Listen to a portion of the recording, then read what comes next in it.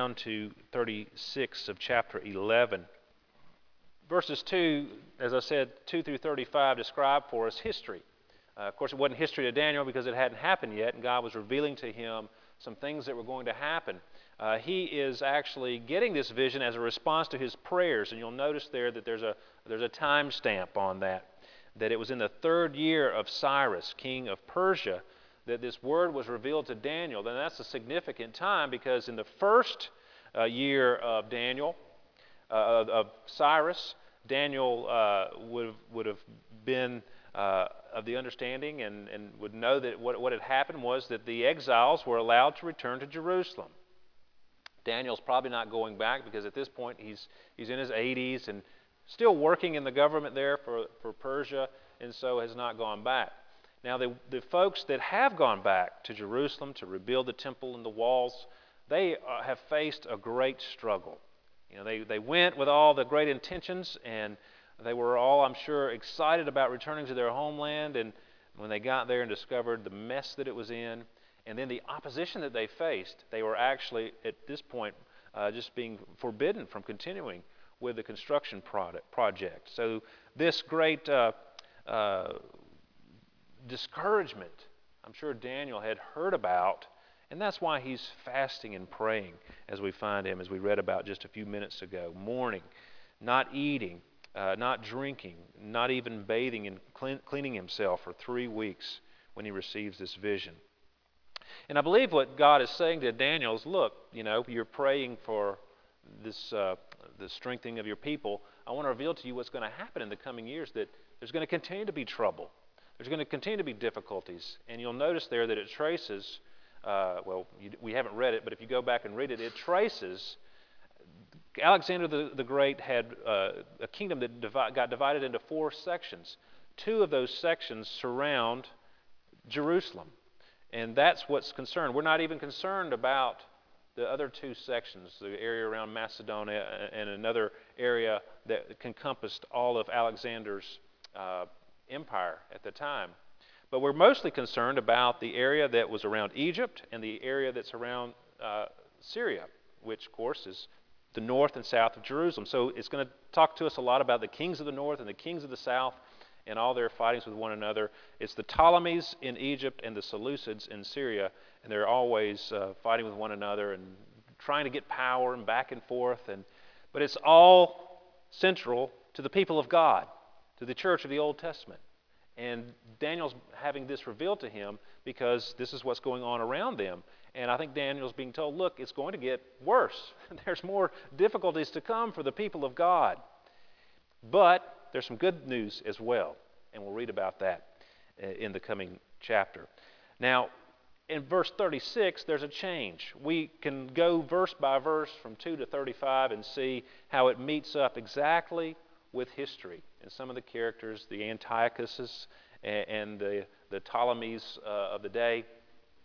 But in 36, it changes, and it moves, I think, beyond history and points us ultimately to the Antichrist, to the end of all things. And so we pick up the reading there, because that's where it really will affect us, and we can draw some more things from that, from here on out. Verse 36 of chapter 11. And the king shall do as he wills. He shall exalt himself and magnify himself above every god, and shall speak astonishing things against the God of gods. He shall prosper till the indignation is accomplished, for what is decreed shall be done. He shall pay no attention to the gods of his fathers, or to the one beloved by women. He shall not pay attention to any other god, for he shall magnify himself above all. He shall honor the God of fortresses instead of these. A God whom his fathers did not know, he shall honor with gold and silver, with precious stones and costly gifts. He shall deal with the strongest fortresses with the help of a foreign god. Those who acknowledge him he shall load with honor.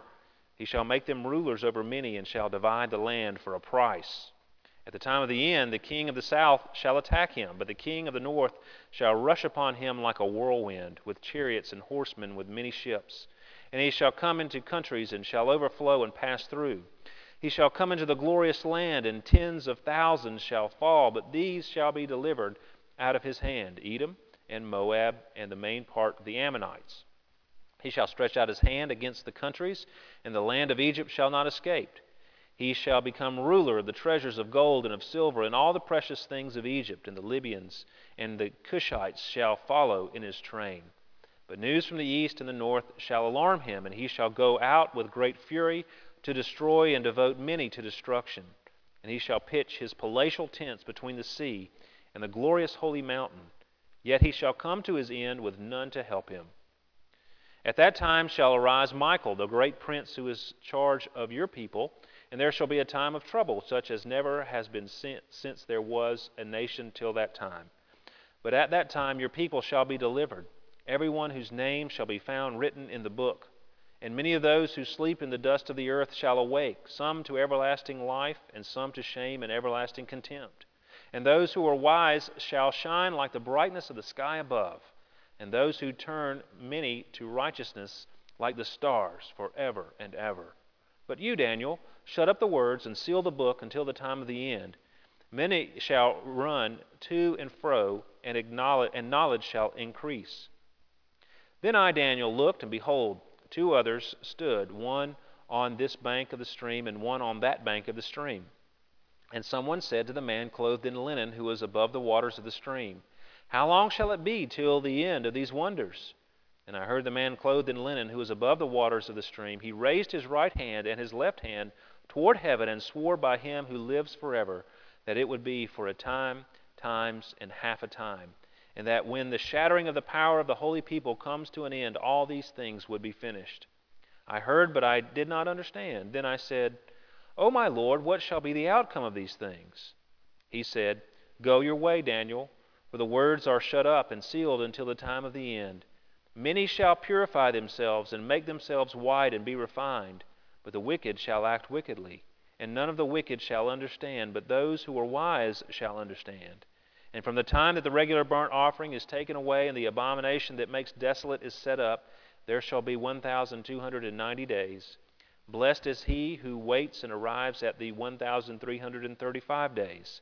But go your way till the end, and you shall rest, and shall stand in your allotted place at the end of the days. May God bless the reading and hearing of his word to us this morning. Well, in the words of Jerry Reed in his song, theme song for Smokey and the Bandit, we've got a long way to go and a short time to get there. So we're going to try to sum this all up and draw some lessons out of it. The vision that we've read here concerns all these things that we've been talking about, and points us to the end. And as I was studying all that is written about this vision that Daniel was getting, I was really struck by some words that I've given to you in your outline from Sinclair Ferguson in his commentary. The whole point of that revelation was surely to encourage Daniel to understand the significance of the rest of the vision and to teach him how he should pray and live in the light of the direction of world events and their impact upon the city of God. He was to see that there were certain recurring characteristics in the pattern of the activities of the kingdoms of the world. Knowing that, he could pray intelligently and confidently for the future of the city of God. So the question for us today is, just like Daniel, we need to come to this vision trying to figure out how can we pray and live, and how can we understand our world, because there are some recurring patterns amongst the kingdoms of this world and the enemies of the church. And as we understand those patterns, how do we pray and live? So you see there, I've given us some things to understand, the character of life, and some things to do in response to that. Try to make it as simple as I can.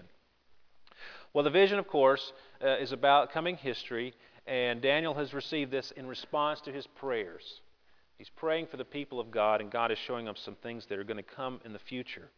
And what are those things that Daniel sees? Let's draw a few things that we can understand. First of all, we see the character of the conflict. We've been given a lot of history here, especially the part we didn't read. Was a lot of history. Persian kings, Alexander the Great, Antiochus, Ptolemy, Cleopatra, a lot of those people are involved here. But when you look at the history and you look at the vision that Daniel is given, you understand that the events of this world cannot be interpreted by history alone.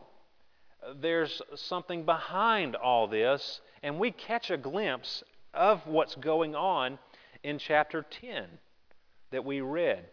That the conflict between the world's kingdoms are just a symptom of a conflict that's deeper and older and is spiritual in nature. Spiritual conflict. And of course, the Bible reiterates that, especially in the New Testament in the book of Ephesians. We're to put on the full armor of God. And, we've got an enemy that roams to and fro, seeking whom he may devour. A spiritual conflict is behind all the conflicts of history. In Daniel 10, as Daniel has prayed and this messenger from God has come to give this vision to Daniel, he says, "Fear not, Daniel, for from the first day that you set your heart to understand and humbled yourself before your God, your words have been heard, and I have come because of your words. The prince of the kingdom of Persia withstood me 21 days. Now, he's not a prince or a king. This is referring to an angelic being that has charge over Persia. And he's going to mention Michael. Michael is the guardian angel of the people of God, of Israel, in that day. So this message was coming from God to Daniel, but the forces of evil were resisting it for 21 days. And then Michael steps in, and it says, "Michael, one of the chief princes, came to help me, for I was left there with the kings of Persia, and came to make you understand what is to happen to your people in the latter days, for the vision is for days yet to come." So we've got this conflict. It's a spiritual conflict, and the curtain is being pulled back, and Daniel is seeing some of the workings that are behind the scenes of history. And what's true of Daniel is true of us as well. We can look around us and we can see the events of our lives, and it just seems like, that's the way things are and the way things happen. But we have to understand that there is an enemy, and he is behind some of the things that happen to us. We have three enemies. We talked about it in Sunday school this morning: the world, the flesh, and the devil. Yeah, our flesh is ourselves and our own sin natures that we struggle with, but also the world tempts us, and the devil and his angels are against us as well. And that conflict is going on. We need to be aware that we are in the midst of this conflict, and that's being reiterated to Daniel. We also see the character of the enemy. Several enemies are referred to here. We're talking about the different kingdoms of the world, especially since there's talking about the kings of the north and the kings of the south. The kings of the north would be those of Syria. The kings of the south would be those in Egypt, with Israel being right between them. So that's what really is concerning Daniel's vision. Are these particular kings, not the ones in Macedonia or the Mediterranean or over in places that aren't close to the people of God. But God is concerned with revealing to Daniel what's happening around the people of God. And they've got the kingdoms of the world that are allied against the people of God. That's an enemy. And behind that is the spirit of Antichrist. And sometimes there are antichrists, plural, in the world. And then ultimately there is going to be, the Bible tells us, an Antichrist, the ultimate man of lawlessness. And these are enemies that are being referred to here in the passage before us. And one thing you see about the kingdoms of the earth allied against the people of God, against the church, they are perennially unstable.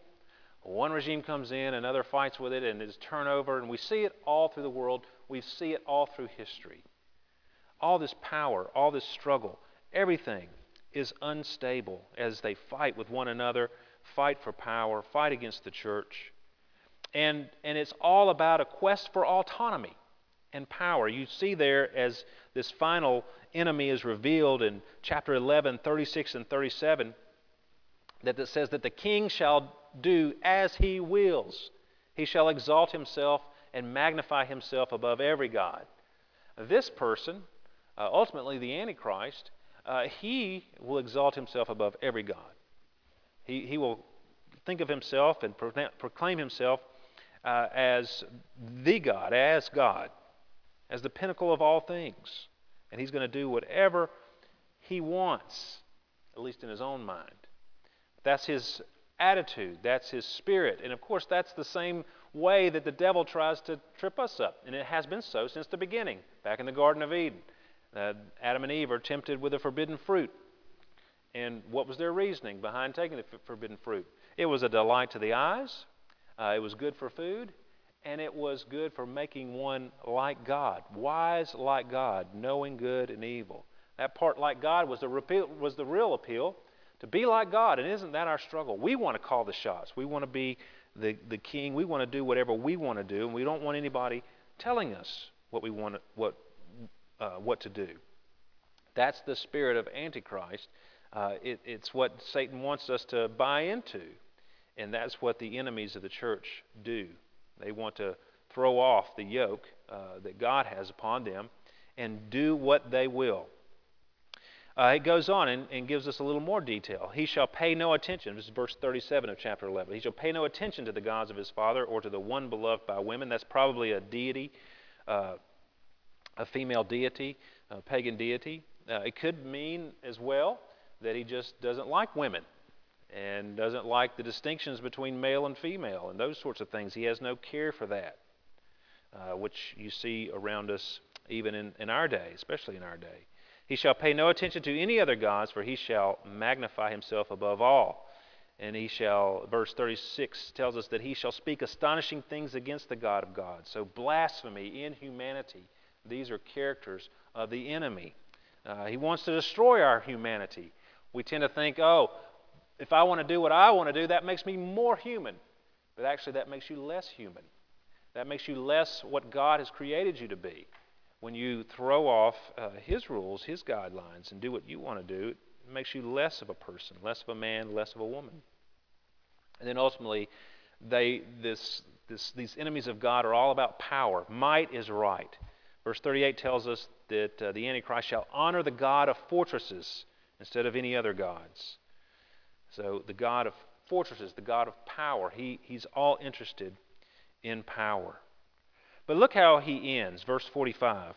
Very anticlimactic.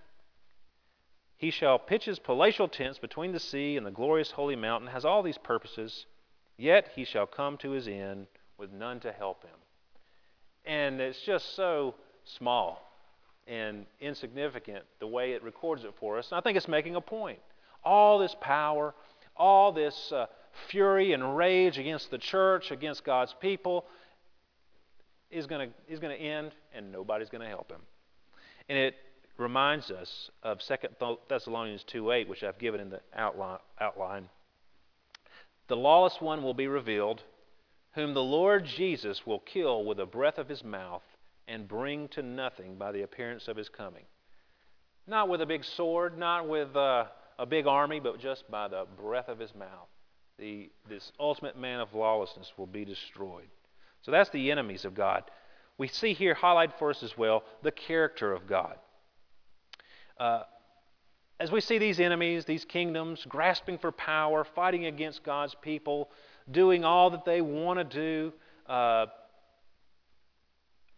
overall we see that God is in control of it all, of everything. He knows exactly what they're going to do. And in one place it talks about they're going to do exactly what has been decreed. What God has decided that they will do. They can make their plans.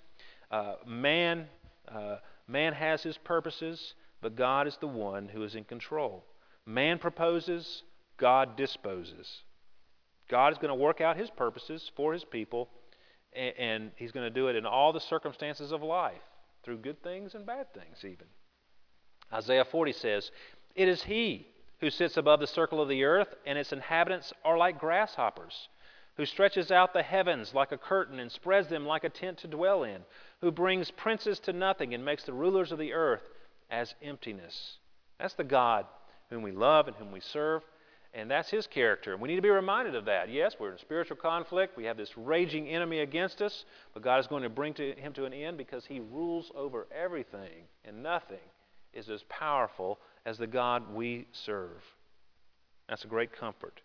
I love the verse in Psalm 46. It says, the nations rage, the kingdoms totter. He utters his voice, the earth melts. Our God is a powerful God, and He's in control of all these so-called kingdoms. They do what they want to do, but they only do exactly what God allows them to do and no more. So that's the character of God in this whole thing. And then finally, the character of the people of God. These verses remind us that the people of God will have trouble. We see it in chapter 12, verse 1.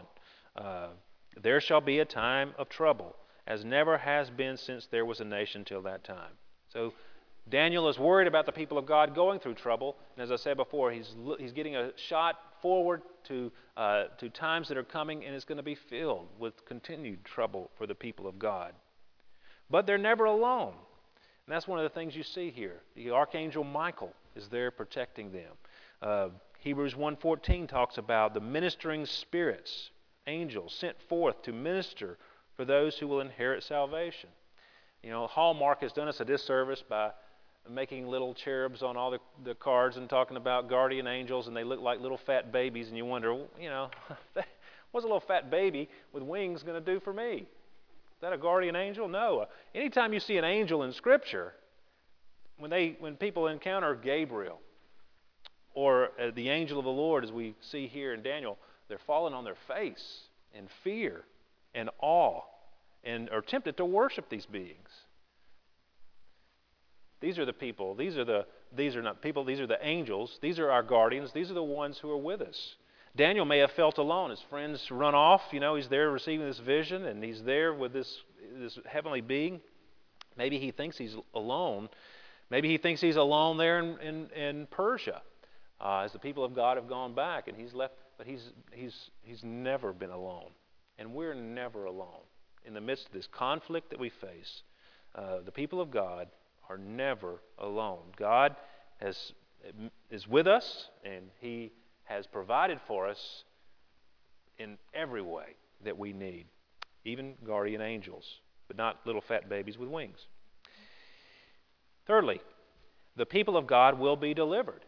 Yes, they will be delivered. It promises that. It talks about a time of trouble, chapter 12, verse 1. But at that time your people shall be delivered, everyone whose name shall be found written in the book, and many of those who sleep in the dust of the earth shall awake. So even here, talking about resurrection, our ultimate deliverance. One day we will have glorified bodies in the new heavens and new earth.